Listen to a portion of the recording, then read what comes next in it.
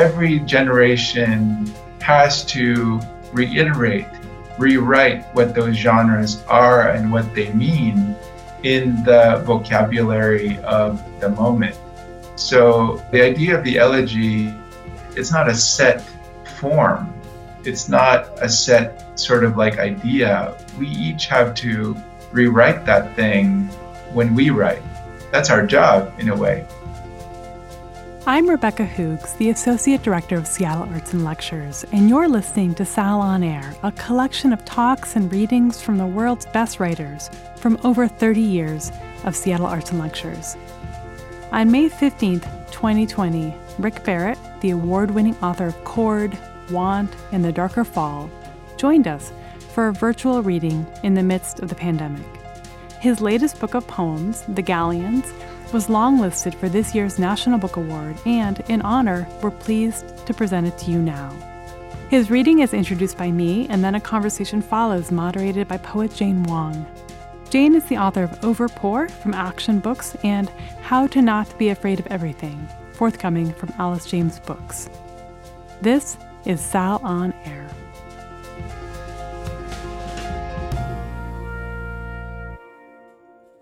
It is bittersweet to introduce Rick Barrett to you in this medium. This event was originally scheduled for March 15th to launch his new book, his fourth book, The Galleons, into the world. And though May finds us still floating on our own, we are very glad to deliver a care package of Rick Barrett and his poems to your particular island today. In his new book, which he will read to you from, Barrett twines into couplets strains of memory and history, present and past. Poet Victoria Chang, in a review of the book, described the Galleons as, quote, ultimately about the speaker's many journeys, from the Philippines, as a descendant of his grandmother, as a writer, a thinker, a lover, and a human. Upon reading these poems for the first time, I was struck by the beginning of a line in the very first poem in the book. Quote, and because waiting is thinking, he began. It rang immediately as true then, and even truer now. We are in the great think, and who better to show us how to think through it, or just think in it, than Rick Barrett. His work has a stillness that I admire, as if the speaker's memories or observations or intersections are already on canvas, carved from marble, or crafted from washi tape. They are works of art ready for the ekphrastic eye. Poetry, he said in an interview, is, quote, very much on the front lines of describing the world as it is unfolding. I read these poems in the before the unfolding, on a bright weekend away, where I touched things, touched people, and where these poems touched me. Now, firmly in the unfolding, or the waiting, or the big think, whatever you call it, I take solace in these poems and in the new during the pandemic poems Rick will share with us. It is a gift that literature and poetry can still touch us, and to be reminded that waiting is thinking, is writing, is art. So I ring your doorbell, and I step back 6 feet. I give you Rick Barrett. Hi, everyone. I'm Rick Barrett, and I'm so disappointed that we're not able to gather in Seattle today, but I'm glad that we can gather in this way and celebrate poetry. Thanks so much to Rebecca Hoogs and Seattle Arts and Lectures for inviting me to the series and for working so hard to make this event happen. Thanks also to Arthur James for his music and to Charlotte Calero for her beautiful poem. And thanks finally to all of you for tuning in. I'm excited to be sharing my poetry with you. One thing I wanted to mention before we get started is that for the last few months, I've been recovering from a case of Bell's palsy on this side of my face. So if it looks like I'm talking like a pirate right now, it's because of the Bell's palsy. and I hope it's not too distracting for you. This reading was meant to be the book launch for my new book of poems, The Galleons, which is this book right here. And it was published by Milkweed Editions in February. And I'm going to be reading poems from this book, as well as some newer poems. At its core, The Galleons is an elegy for my grandmother, Maria Pasqua, who died in 2016 at 92 years old.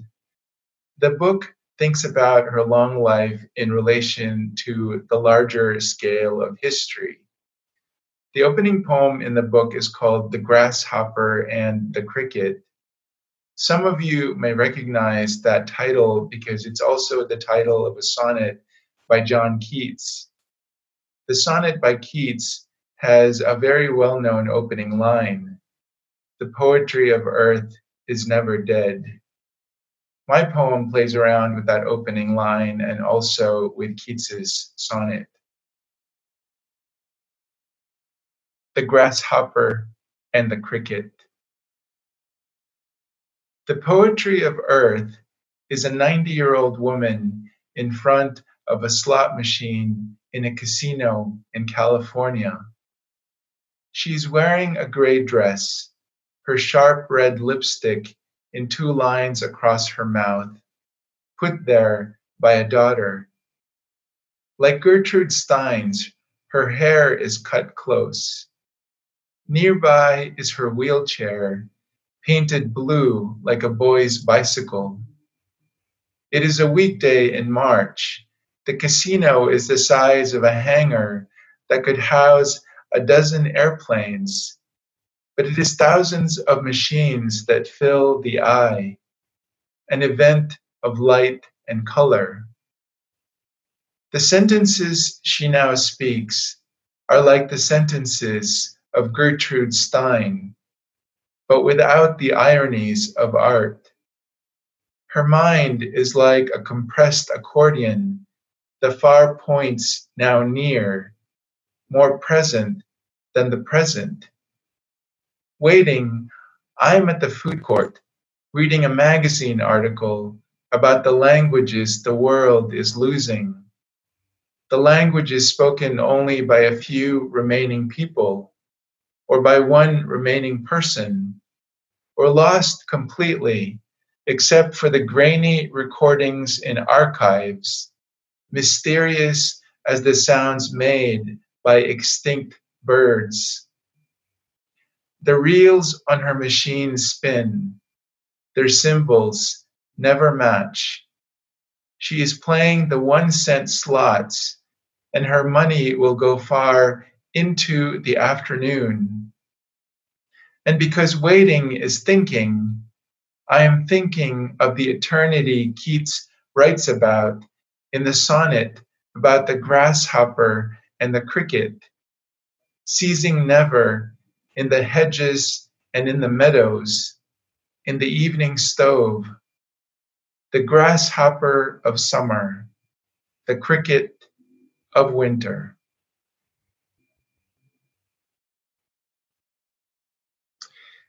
The title poem for The Galleons is a 10-poem sequence that encompasses a number of themes, including my grandmother's life story, colonialism, capitalism, and ideas about history in general.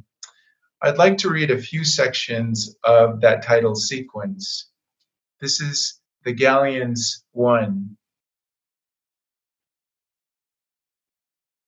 Her story is a part of something larger. It is a part of history. No, her story is an illumination of history, the matchstick lit in the black seam of time. Or no, her story is separate from the whole, as distinct as each person is distinct from the stream of people that led to the one and leads past the one. Or her story is surrounded by history, the ambient spaciousness of which she is the momentary foreground. Maybe history is a net through which just about everything passes, and the pieces of her story are particles caught in the net. Or her story is a contradiction, something ordinary that has no part in history at all. If history is about what is included, what is made important. History is the galleon in the middle of the Pacific Ocean, in the middle of the 16th century, swaying like a drunk who will take 6 months to finally reach his house. She is on another ship, centuries later, on a journey eastward that will take weeks across the same ocean. The war is over, though her husband is still in his officer's uniform, small but confident among the tall white officers. Her hair is marcelled like a movie star's waves, though she has been too sick with the water's motion to know that anyone sees her. Her daughter is 2 years old, the blur of need at the center of each day's incessant rocking. Here's a ship, here's an ocean, here's a figure, her story a few words in the blue void.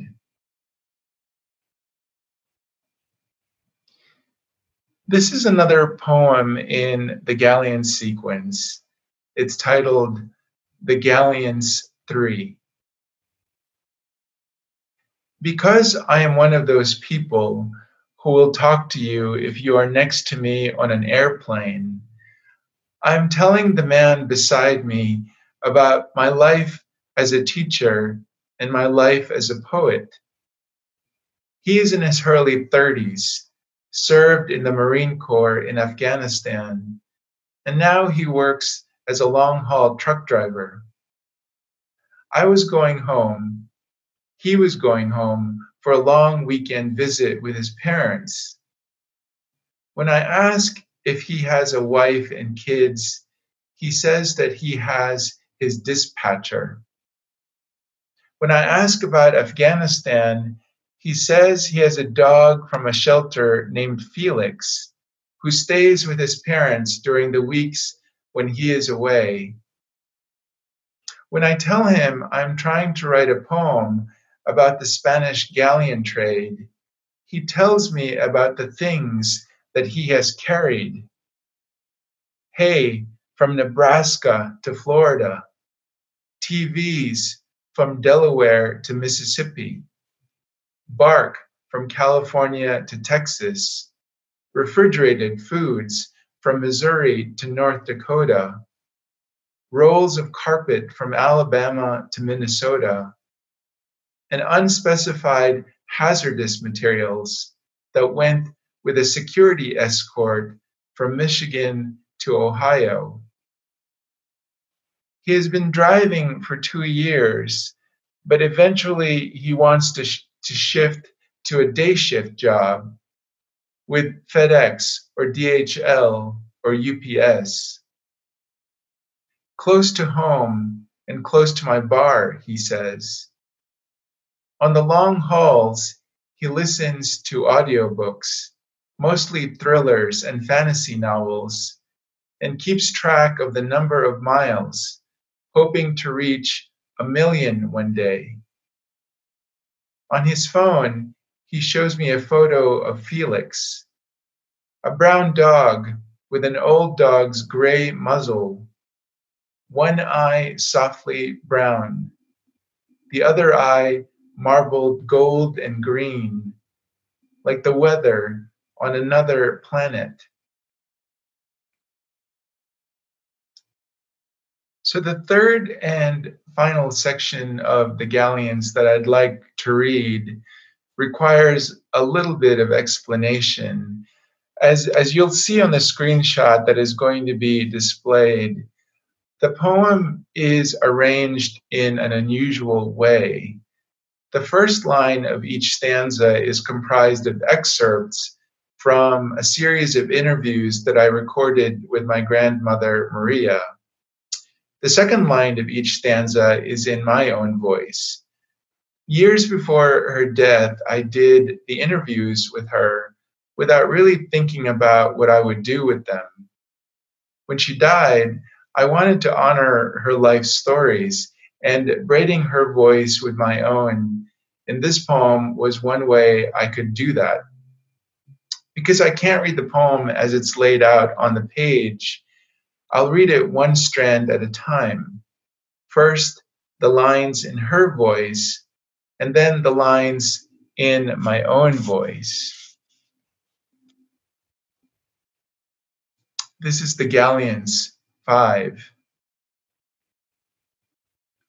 We didn't want to be noticed, so we put charcoal on our faces, all the girls looking like dirt. My father was always drinking or with women. My mother had to take care of the business. My sister broke her back when she was a child. She grew up into a hunchback. She died very young. They set up a dance at the municipal tennis courts to celebrate the end of the war, and he was there in his US uniform. He always insisted that we sit at the front, but when I was by myself on the bus, I sat somewhere in the middle. I didn't want trouble.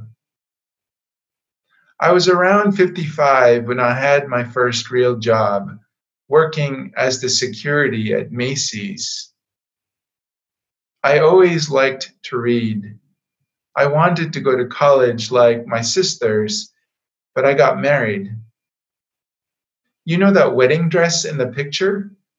We had to borrow it from our neighbor. I liked Japan when he was stationed there. It was so clean. Then Norfolk, Richmond. I was so sick on the ship. I can't remember much. Your mama just kept running all around. It was a Navy ship. My mother's name is Kanuta Sakai, and my father's name is Enrique Omega. My grandparents were farmers outside Ormuk.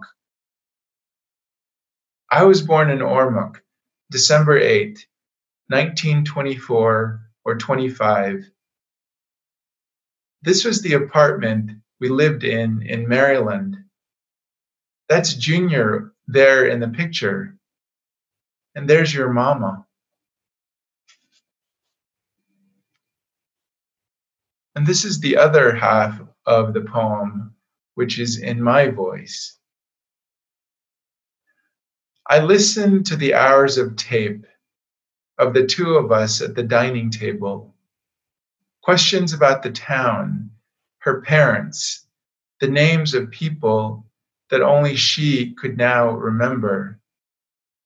The images I imagined scrolling in her mind and translated into the answers that she gave, sometimes pausing, not because she couldn't recall, but didn't want to recall badly. The pause, a kind of gap between what she knew and what the words could do. The two things a voice can say when it is saying one thing. The things that suddenly return when you are speaking, like pockets of color coming to life in your mind.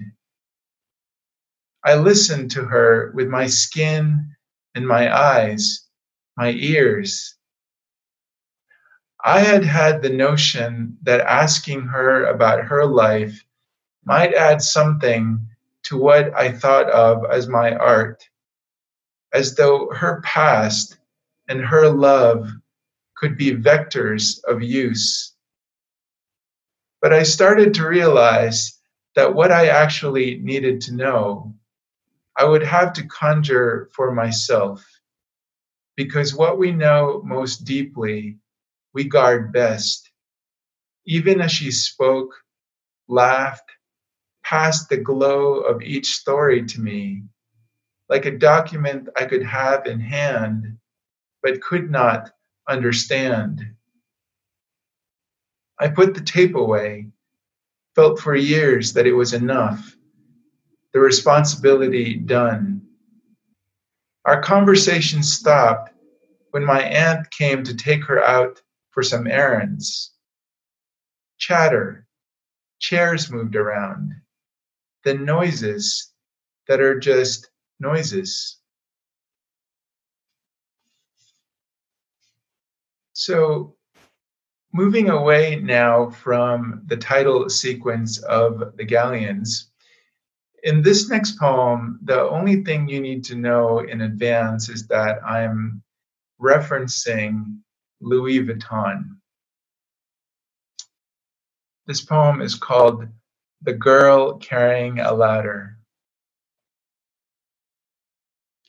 On the same day, I read about the luxury goods company that has produced a punching bag you can buy for $175,000.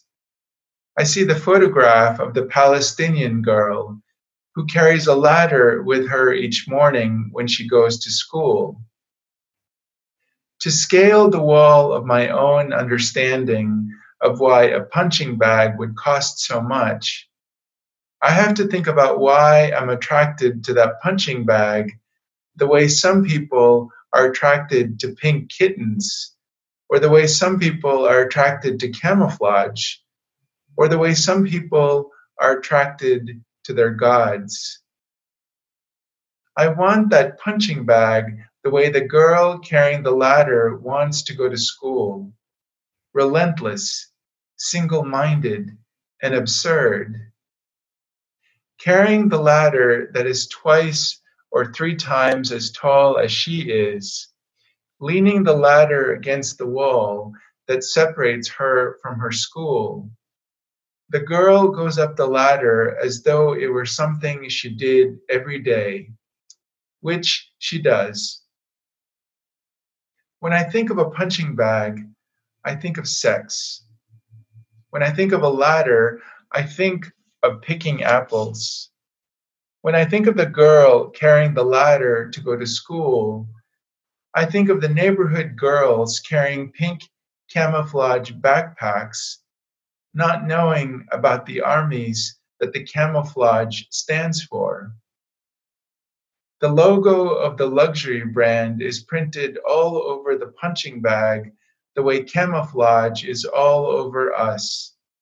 Camouflage bed sheets, camouflage cell phone covers, camouflage shirts in neon colors that everyone wears, even those people who vote against guns. We live in paradox and we prosper. We live in paradox and we thrive.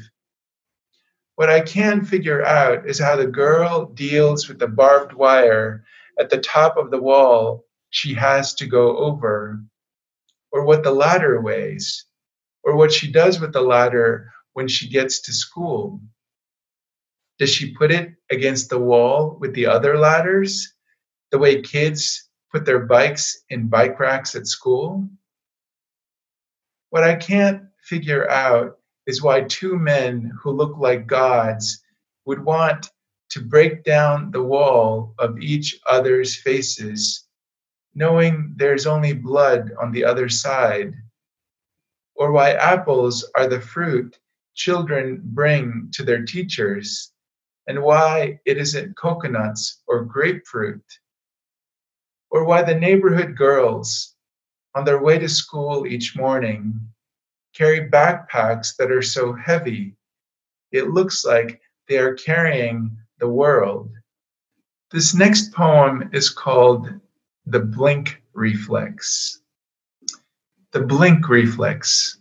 I have this notion that if you live long enough, there are 3 or 4 great stories that you will have in your life. a story of a journey or a transformation, a story of love, which will likely mean the loss of love, a story of loss, and a story of spiritual illumination, which for many people will probably mean the moment of death itself, the story untellable, its beginning and middle and end collapsing with its teller into a disappearing conclusion. I have believed long enough in my notion to know that it is a romantic notion, that it erodes each time I realize that the shard and not the whole comprises a life, the image and not the narrative. Otherwise, there's no reason why all I remember of the airplane I took as an immigrant child from one country to another is the moist towelette packet we were given with our meal, the wonder and absurdity of it. Or that in love, high in a tree in the dark, and high, he and I sat in the rain-damp branches and ate donuts from 7-Eleven. Or this piece of a story that isn't even mine, that isn't even a story, but a glance of an experience, of the friend who held the stray dog after it was struck by a car.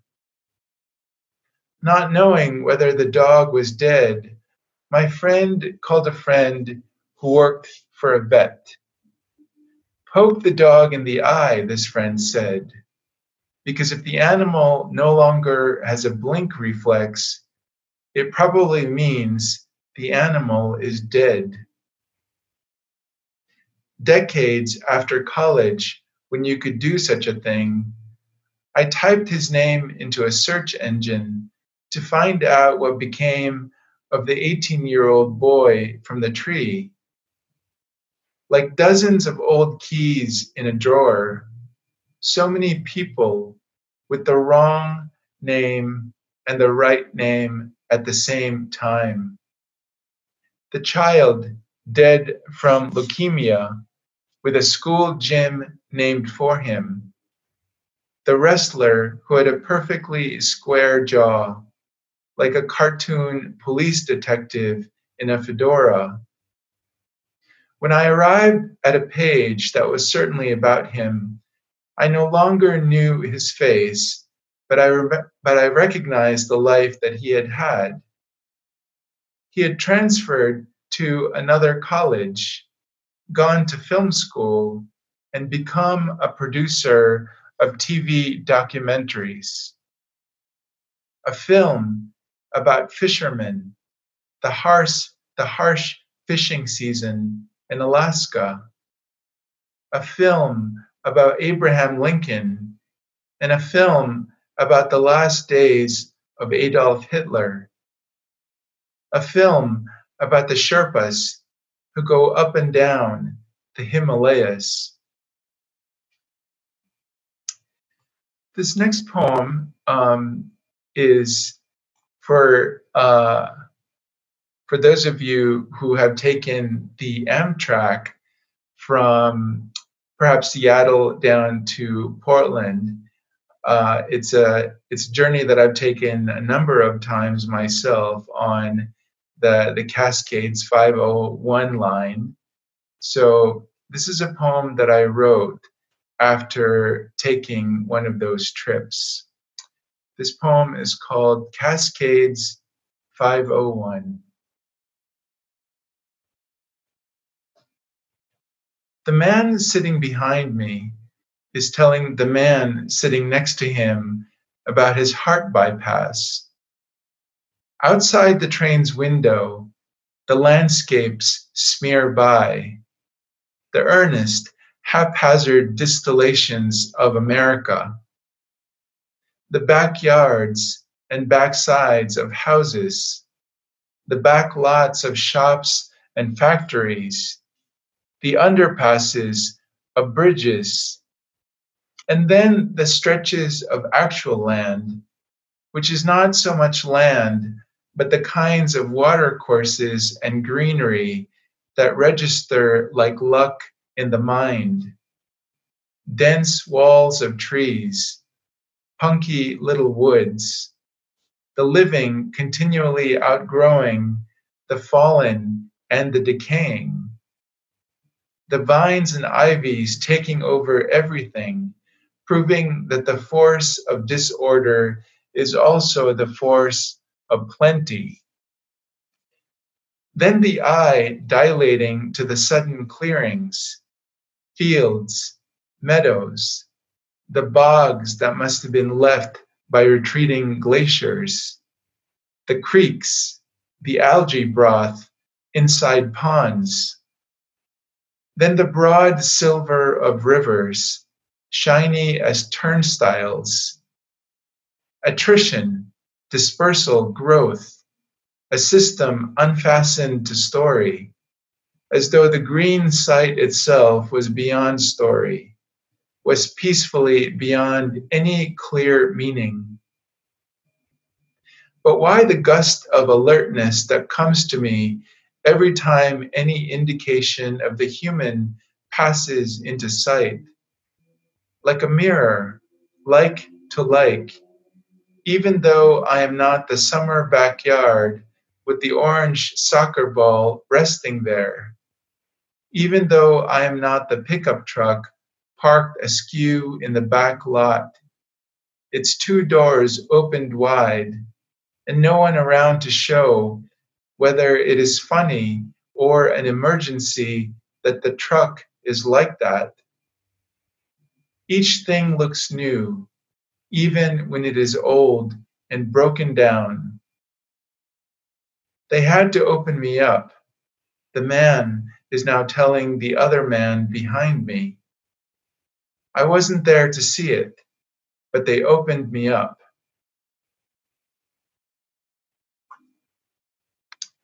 So the final poem that I will read from The Galleons is the final poem in the book itself. And the title of the poem is Ode with Interruptions. And the ode is for the house in Oakland, California, that my parents have lived in for almost 40 years now. I grew up in this house and I often visit it. And what's strange to me about going back there is the hauntedness that I feel when I'm in the house. The house seems haunted, but not with other people's lives, even though the house is at least 100 years old. Instead, the house feels haunted with my own previous lives. So this is a poem a little bit about that. It's called Ode with Interruptions.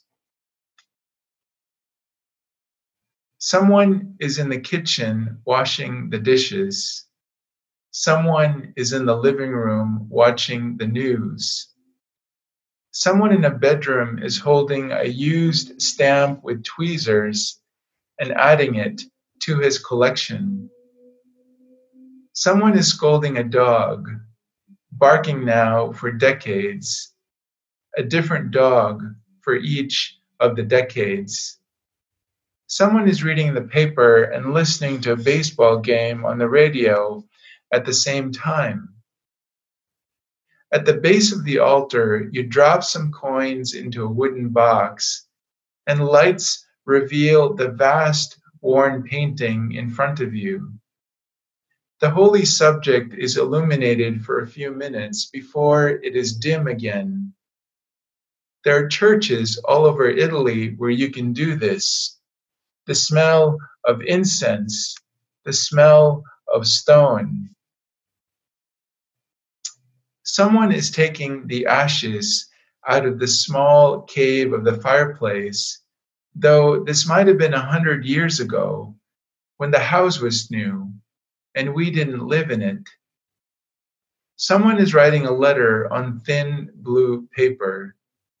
Someone is putting down the needle onto a spinning record, just so. On the couch, someone is sleeping. Upstairs, someone is looking into the bathroom mirror. While we were waiting for her surgery to finish, I walked around the hospital and came across a waiting room that had an immense aquarium. The black fish with red stripes, the yellow fish with blue stripes, the triangle fish, the cylinder fish, the little orange schools, and the cellophane glints of their quick turns in the box of water, among arrangements of coral, that city of bones.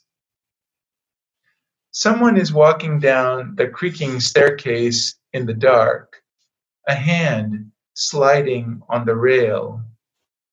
Someone is on the telephone, which means nobody else can use it for another hour. Someone in his room is doing homework, me or someone almost like me, 20, 50 years ago. Someone is reading in her room. Someone is talking to the gray wall. Someone is talking to the gray wall. In summer, on a hot afternoon, someone peels at a corner of wallpaper and sees only more wallpaper underneath. I used to think that to write poems, to make art, meant trying to transcend the prosaic elements of the self, to arrive at some essential plane where poems were supposed to succeed. I was wrong. We'll return for the rest of Rick Barrett's event in a moment. But first, I wanted to tell you about some ways you can join Sal for Great Poets no matter where you are. Our 2021 lineup includes readings by poets Maggie Smith, Natalie Diaz, Toy Derricotte, and Alberto Rios, and talks by poets Ocean Vuong and Douglas Kearney. Subscriptions and $10 digital passes for all events are available now at lectures.org. And now, more poems by Rick Barrett.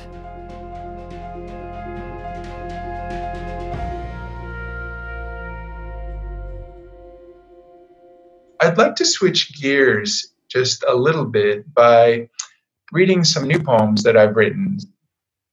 So during March, I started to obsessively write very short prose poems using the Notes app on my phone.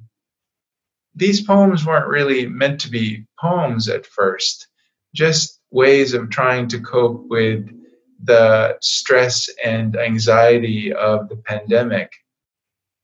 At some point, though, I started to think of the poems seriously as a sequence of poems that would eventually have readers. There are 30 of these poems, and I'll read just a few of them. The title of the sequence is During the Pandemic, and each poem begins with the phrase, during the pandemic. And I believe that will display some screenshots so you can see what these poems look like on the page. So these are from the sequence During the Pandemic. During the pandemic, I fixed on each fear. Each fear was its own fastidiousness. My mother and the ocean, not even a touch of it, not even her feet in the tender edge of surf. My friend and the tunnels he went through with his eyes closed. When we went outside, we wore latex gloves, the colors of Easter. We stood apart in the mandated distance, like the last pieces at the end of a game of chess.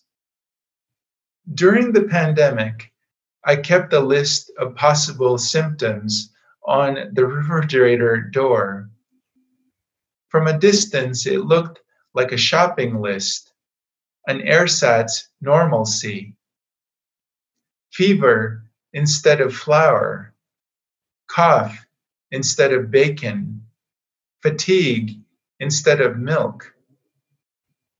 With each day, the slippages proliferated.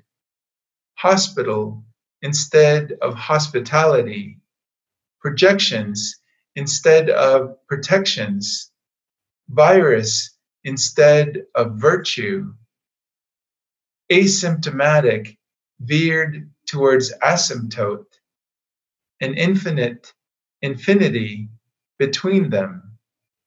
During the pandemic, I looked out the window at the moment a runner went by.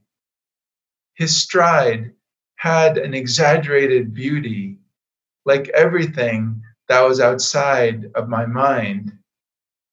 The blue recycling dumpster, the white cereal bowl, the pink full moon.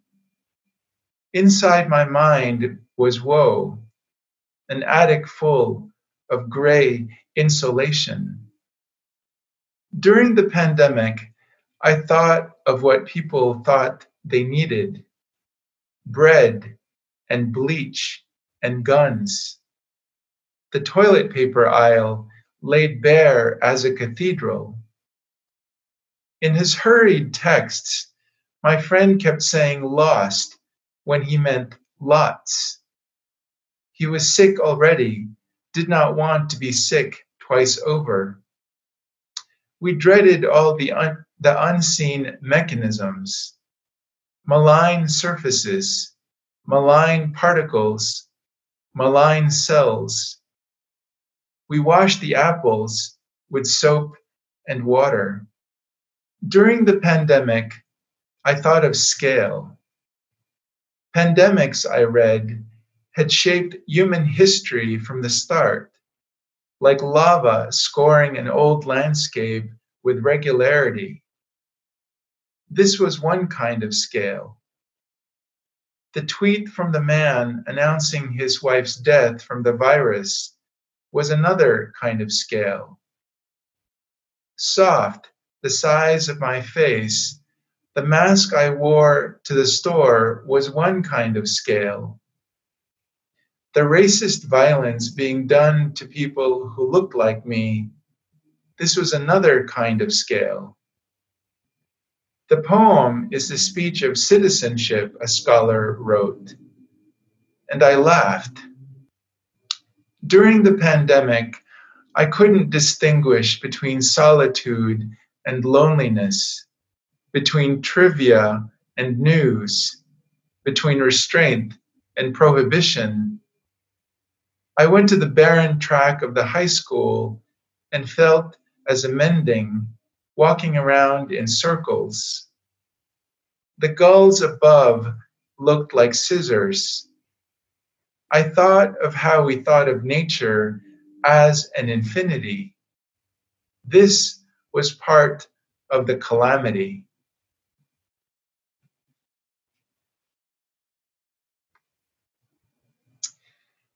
During the pandemic, I went outside as into an abstraction. Every body was a vector. Every public space was a possible inflection point. The very air was a moral injury. But there was no abstracting this. The bus driver died, the shoemaker, the chef, the playwright, the nurses and the doctors, the ambassador, the princess, the leader of the band, the scholar of Derrida. During the pandemic, I praised the cherry blossoms. I praised my lungs. I praised crying. I praised the faces of my students checkerboarded on the computer screen. I praised the curses I gave to those who deserved them. I praised coffee. I praised ventilators. I praised the people gathered on the rooftop of a nearby building, laughing as they look at the night sky. So those are the poems that I'm sharing with you today. Thank you very much for listening, and stay tuned for a little bit of a Q&A that I'm about to have with the wonderful Jane Wong. Thank you again. Thank you to Rick for that amazing and timely reading. Before we turn to the Q&A with Jane, we have a musical interlude from the Bushwick Book Club Seattle, whose mission is to deliver literature, music, and songwriting to the Seattle community while building the next generation of musicians and readers. Arthur James is here to share a song he wrote and recorded inspired by the Galleons. Enjoy. Hello, everyone. My name is Arthur James. I am a singer-songwriter out of Seattle, Washington. I've been given the opportunity and the very distinct pleasure and honor of writing a song based on Rick's work in the Galleons. My dad is Filipino. He was born and raised there, and he came to the U.S. in 1973, became a citizen, and joined the Air Force. Met my mom. They had my sister and I, and then we moved with my dad everywhere for years, my entire upbringing, really, all around the world. And the first place that we got stationed was Clark Air Force Base in the Philippines. And it was an incredible experience. I remember being 5 years old, stepping off the plane after 23-hour travel time. And I felt at home. I wasn't scared. I wasn't confused. There was no anxiety. I just remember feeling like I was home. And I got to meet my family, and I got to meet my father's friends and see where he grew up and see where he came from and see the culture and know the people and know the land. And I'll never forget that. And I think what happened after I put Rick's book down was all of that came back. And it's not to say that I don't acknowledge the pride and who I am as a Filipino. I just didn't think about it I didn't think about it the way Rick made me think about it. And so instead of writing a song based on any poem or any handful of poems, I decided to write a song that was inspired by those emotions and what that was to me, about my ethnicity and about my person and about my history. Anyway, it's called It Never Once Occurred to Me. And it's a song that is about me traversing what Rick did to me with the Galleons. So, it goes like this.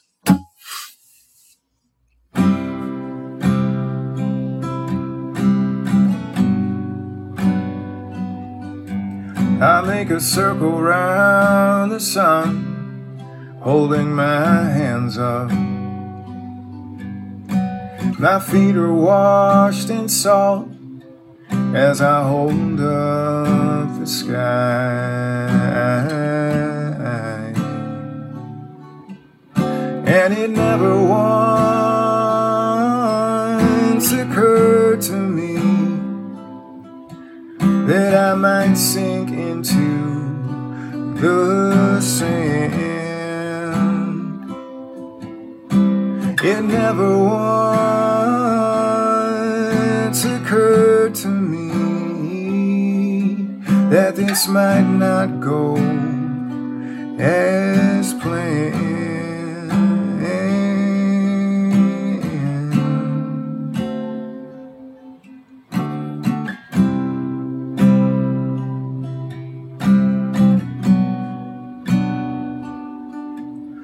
Did I stumble onto this, your way of whispering? Do you tire in the moon as I hang up the stars?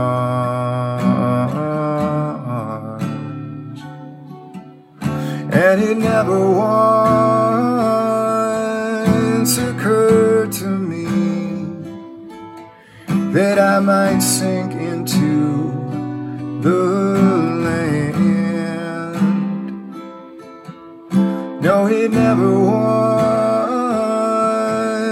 occurred to me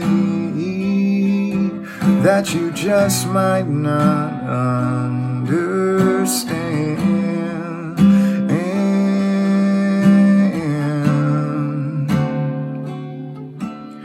And we give it all to stone and paper. We give it all alone and pray.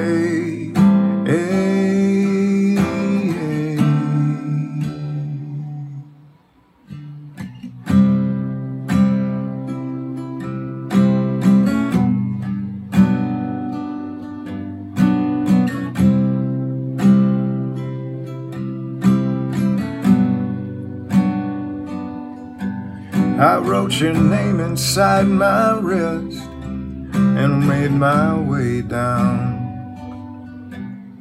to the house where you grew up. That's where they told me it was.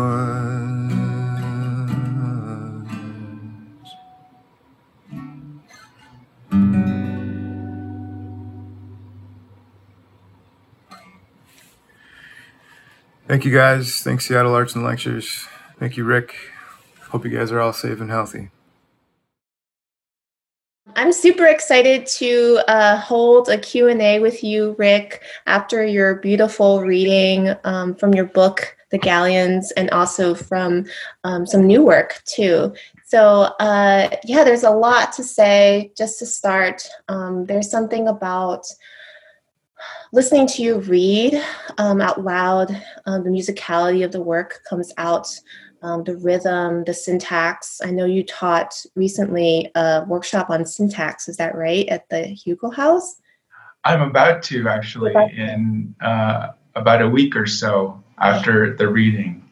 Yeah, so that's perfect. I was like thinking about your rhythm and your syntax while I was listening to you read. And I'm super excited to celebrate your book, which I have here, and excited to chat with you a bit more about the book and the process of writing the book. And I also will include some questions that the audience asked as well. So thank you for your time and for being here. And thanks to the Seattle Arts and Lectures too. Well, I want to thank you too, Jane, for doing this and taking the time to do this. I'm really excited to be having this conversation with you.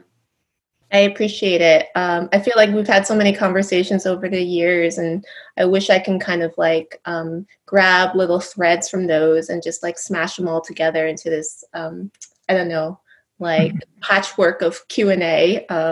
So we'll just have a few for today, but hopefully they're rich questions. Certainly from the audience, there's some wonderful questions too. The first question I really wanted to ask you really is where you started in your reading, which is with your grandmother. You mentioned during your reading that this book in part is an elegy for her. And if I'm remembering correctly, she was 92. Yeah. And I'm just curious to hear more about the book as an elegy for her. And in particular, I'm continually, struck by the Galleons 5 and the moment where you're weaving those tapes that you recorded with your own voice, your own kind of, story, and what that process was like to kind of, engage her story fully. I also loved you reading it too, because on the page, I kind of read it as it is, kind of downward.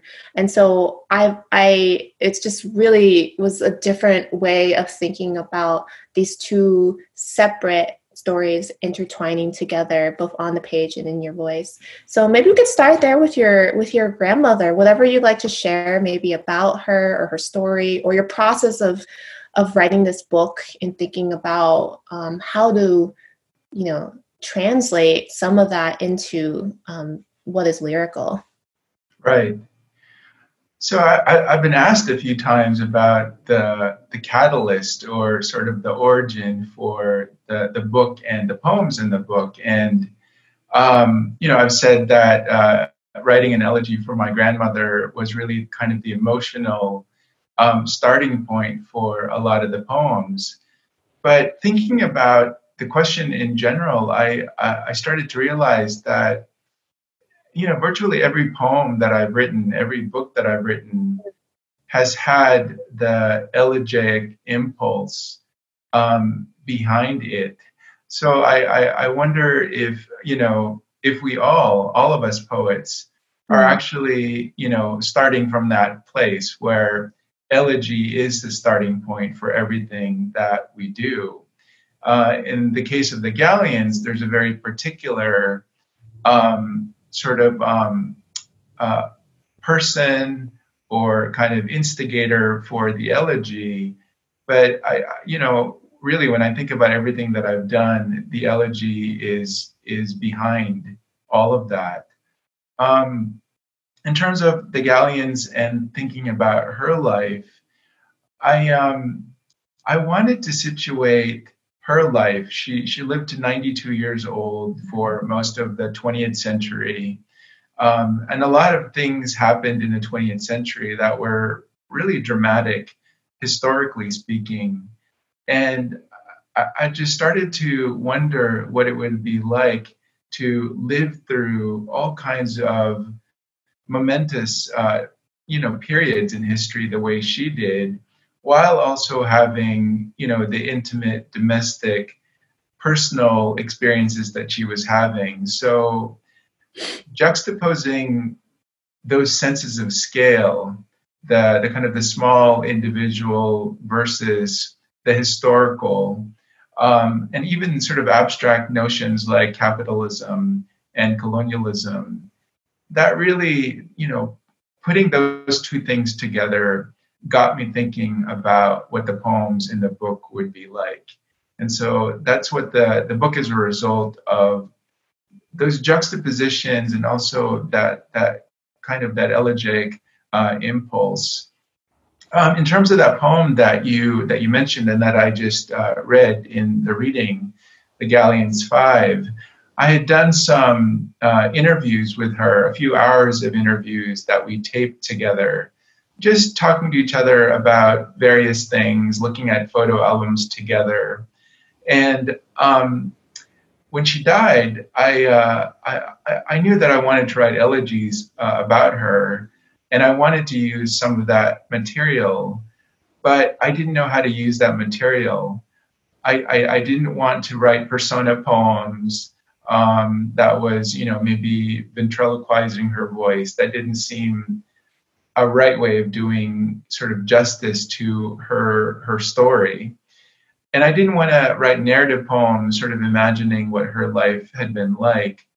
And so at a certain point, it just struck me that literally using her voice and the interview excerpts was the way to go.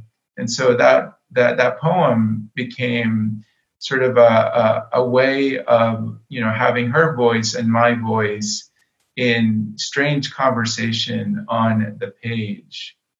And I do want to make sure to give you credit for my arriving at that forum, because you had given a talk at Pacific Lutheran University about the poetics of haunting. Mm-hmm. And I really started to think about, what does it mean to translate a sense of hauntedness into a form?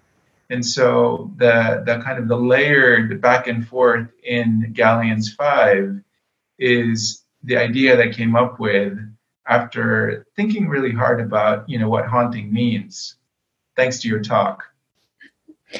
That's really kind, Rick. Thank you so much for that. I was thinking a lot too, at the end of your reading, you talked about the hauntingness inside even the house you kind of grew up in, or your parents' house too, and that so much of your work is layered quite literally in terms of like images, and even through the anaphora that happens in that poem. in other poems too, that it makes me very curious too about that poem, kind of linking how hauntedness kind of enters that particular poem. I also love what you said about scale too, that which is so close to us, so deeply personal and magnified close to that which is much larger. Like all these things are connected. I'm thinking about in that the last poem of your book with the moment where I think there's like a peeling of wallpaper underneath, reminds me of that layering. But at the same time, you know, somebody is on the phone and that means no one else can use the phone. It's also a scale of tone that you move throughout the book that, you know, I love those moments throughout the Galleons where, you know, you're just talking to somebody like on the plane, but also other beautiful lyrical moments are happening. The scale keeps shifting and moving. So thank you so much for these beautiful poems of haunted scale and layers of, I don't know, wallpaper. I would love for you to maybe talk a little bit more about that last poem. I know certainly as poets, like ending the book is hard. It's like, what's the last piece? And a bit about the house or how you wrote this poem, the process of it. It's kind of a litany sort of, but yeah, if you want to talk a bit more about that house and Sure. The poem. Well, my parents have lived in this house in Oakland, California since the mid 80s or so. And I spent part of my growing up in that house, and they still live in it. And it's a beautiful old house near Lake Merritt in Oakland. And it's over 100 years old, this house. So there were families and, you know, whole generations of people who lived in it before we did. And but you know, I know it as the home that my parents have owned for a long time, and that I've spent a lot of time in. And wanting to sort of consider and imagine the kind of the layers of experience and time and emotion that adhere to a place like a house. And also, frankly, you know, the idea of haunting to me, just to go back to that word for a moment, I sometimes wonder whether there's a kind of a dark edge to that term that I don't necessarily see there when I think about that word. I consider hauntedness or being haunted as it can be a positive sort of charge. A positive experience, an experience of fullness and richness rather than darkness, maybe. So, you know, but, you know, experience is complicated. And so even if, you know, darkness is there, there's always something else as a kind of a contrast or as an opposite to that. And so that poem about the house, the original impulse was to write an ode that would praise the house and the life and the lives that I and my family have had in it.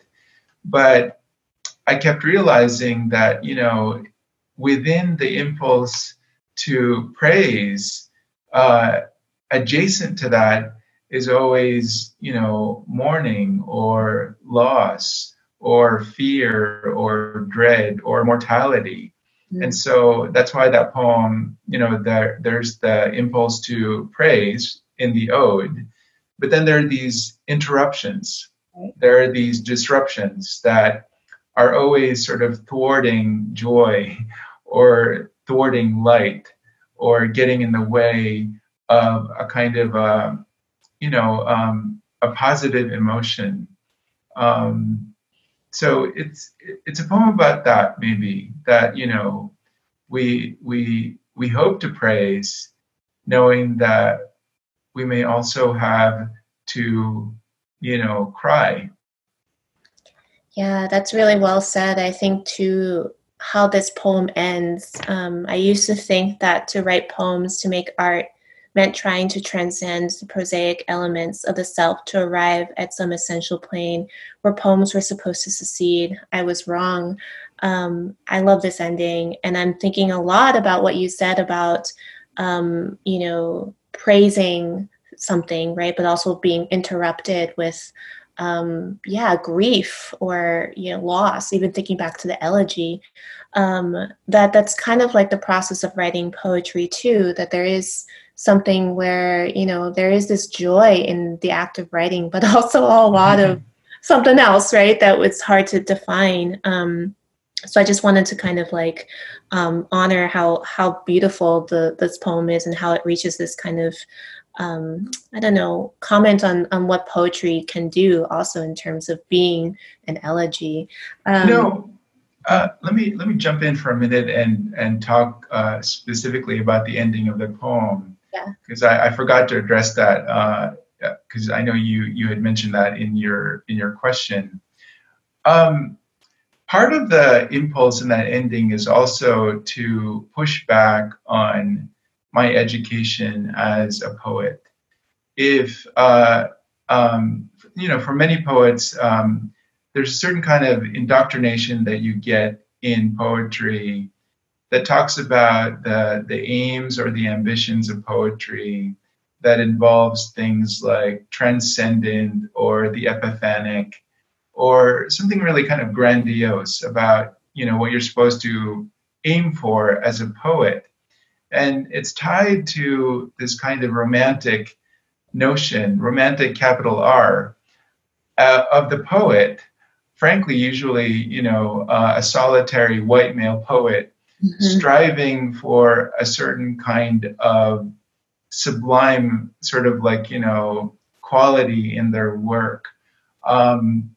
And so that's the kind of education I think that many of us get when we go through, an education in poetry, that poetry is in a way kind of separate and that it is individual and that there's an element of the heroic about poetry and writing poetry.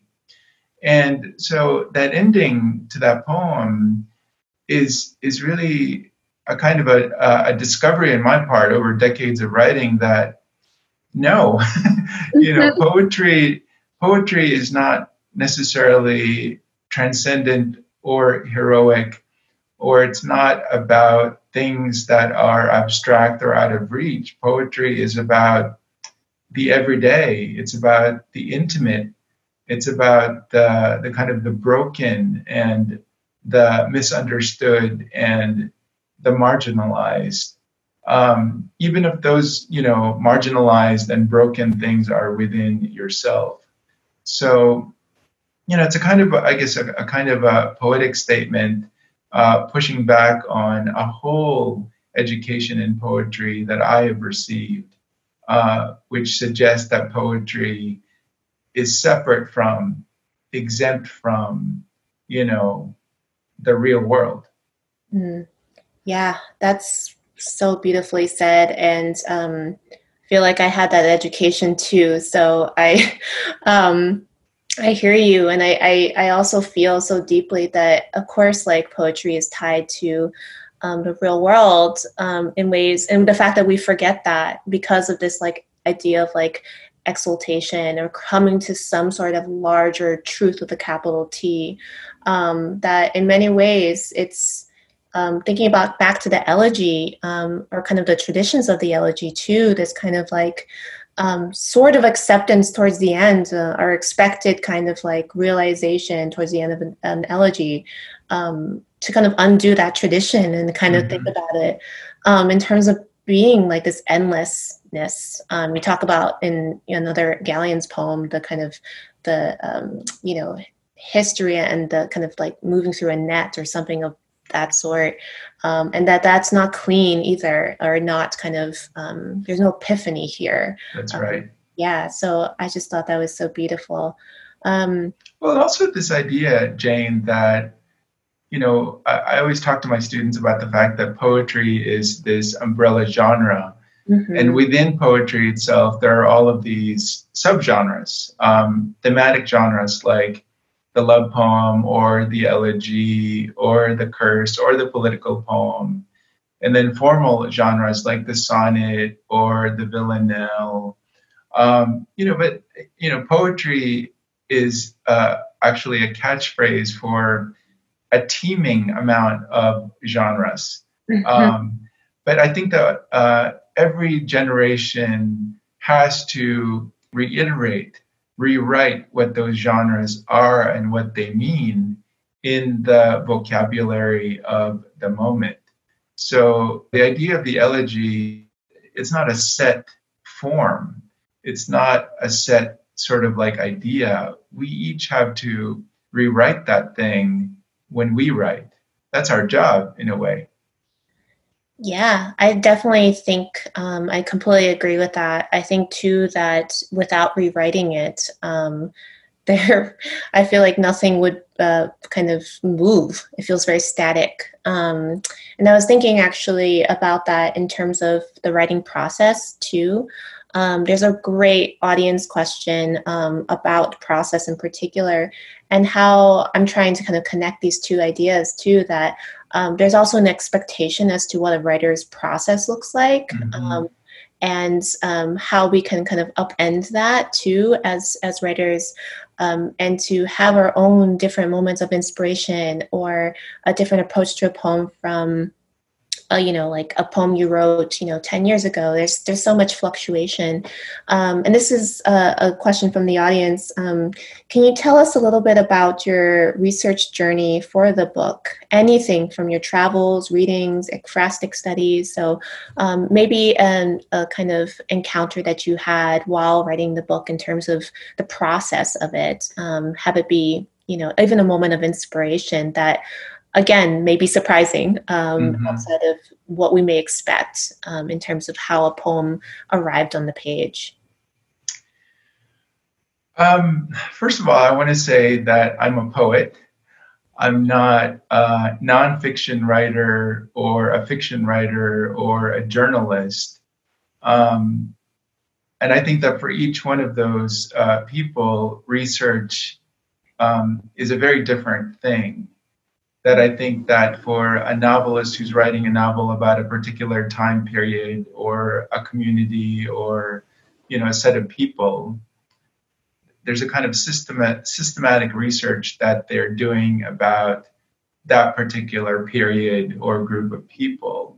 Same thing for the nonfiction writer, even if they're writing a book, let's say, about their own family history. There's there's a kind of orderly strategy for doing that kind of research. I'm a poet, which is a very different. I have a very different relationship to research, and the closest analogy I can come to is going to Goodwill on a Saturday afternoon and just picking up various things that catch my eye. That's what research looks like to me, in the sense that I'm constantly putting myself in front of texts or images or artwork or experiences, and I'm watching myself watching these things and noticing what I notice. So I did do quite a bit of research for the poems in the Galleons.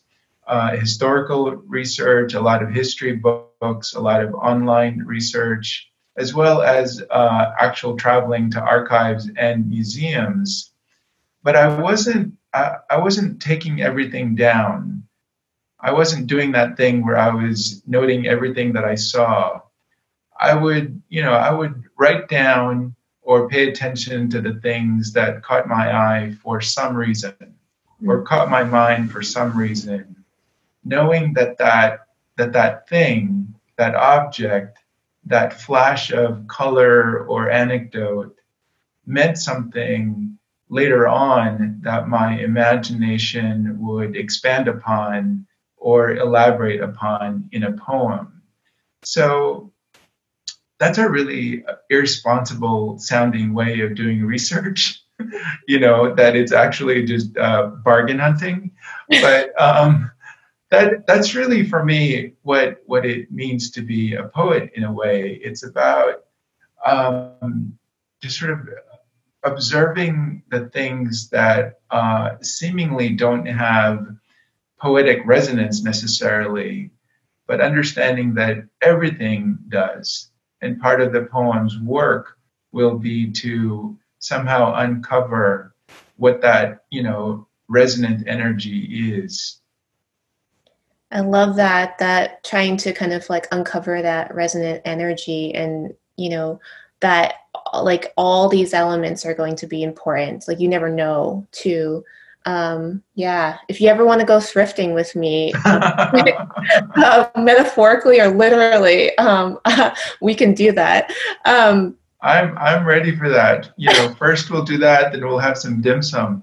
Yes, I love it. That's perfect because in Seattle, there's actually, the Dearborn Goodwill right by the ID. So, I think you're onto something. Well, I want to add just one thing that I just remembered.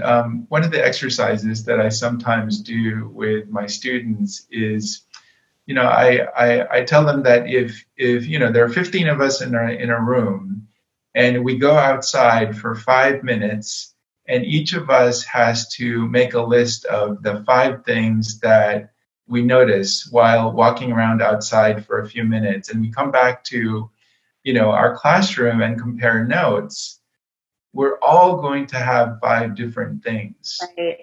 Yeah. And so it's about the subjectivities that, that every person has, and they're all different from each other.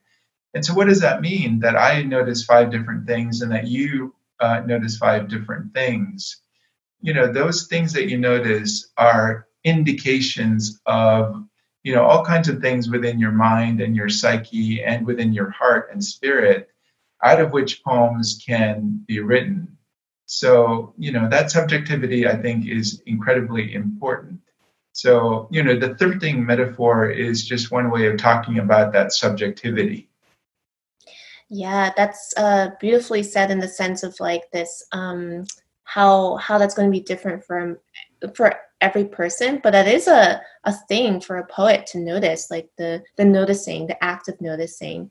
And right now there's actually a rabbit outside my window that's kind of watching us. So that's really, I'm noticing the rabbit noticing us, which is kind of funny. But I can't wait to read that poem, Jane. I know, right? It's exactly, it's going to show up. Maybe I have one last question for you, actually kind of about noticing, and it's about the last few poems that you shared with us, the new work, during the pandemic. What does it mean to write during these times, during COVID? And I can't help but think about, the poems that you're writing during this time, especially as a series, what you're noticing around you.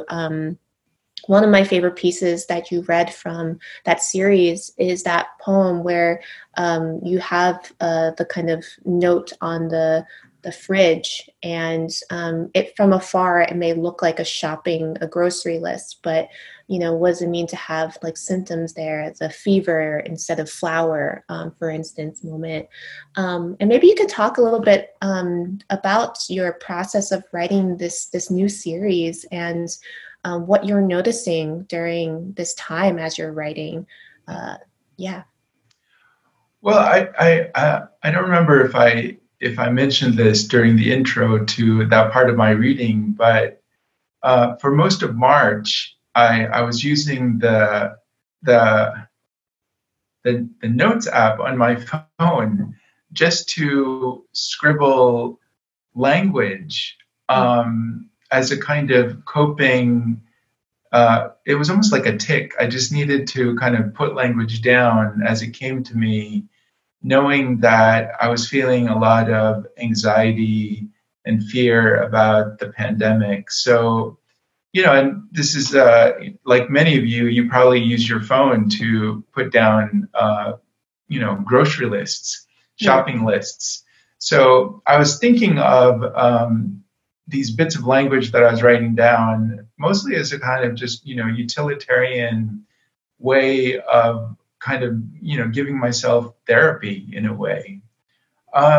It wasn't until much later, after I'd written quite a number of them, that I realized that they could be real poems.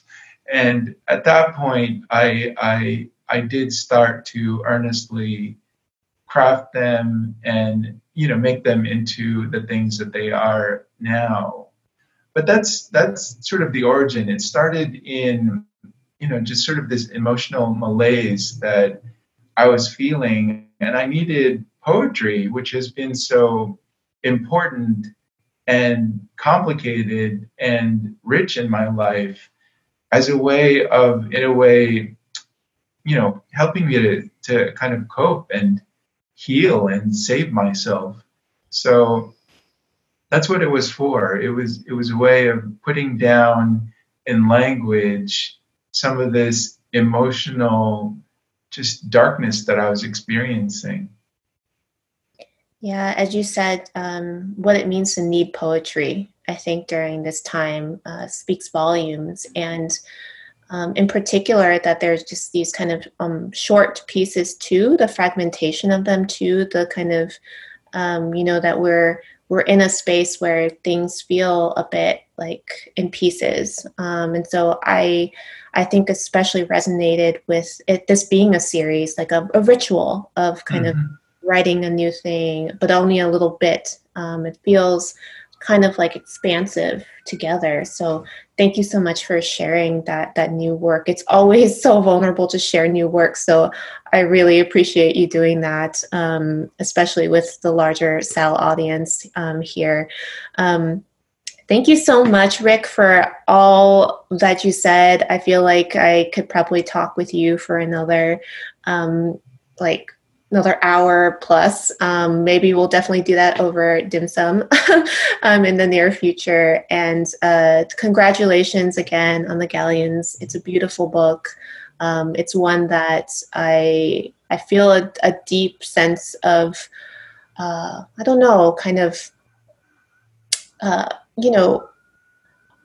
there's a lot of healing in the book, but there's also a lot of wrestling with these kind of larger questions about us as a society, as people too, kind of, especially with the Louis Vuitton punching bag, and there's and then the girl at the ladder. There's so much kind of, so many connections. I feel like this book really has a very constellation feel to it.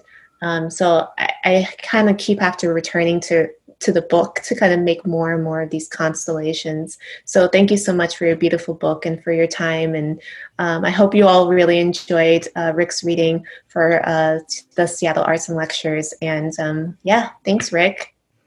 Thank you so much, Jane, especially for all of those generous comments and just the large-hearted questions as well. So yes, we'll go thrifting. Okay, it's a done deal. Thanks. Thanks, Rick.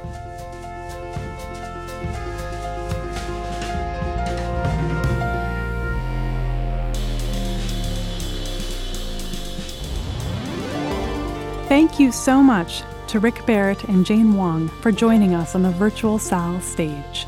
Thanks as well to the Seattle Arts and Lectures staff, board, and community, and thanks to all of you for listening.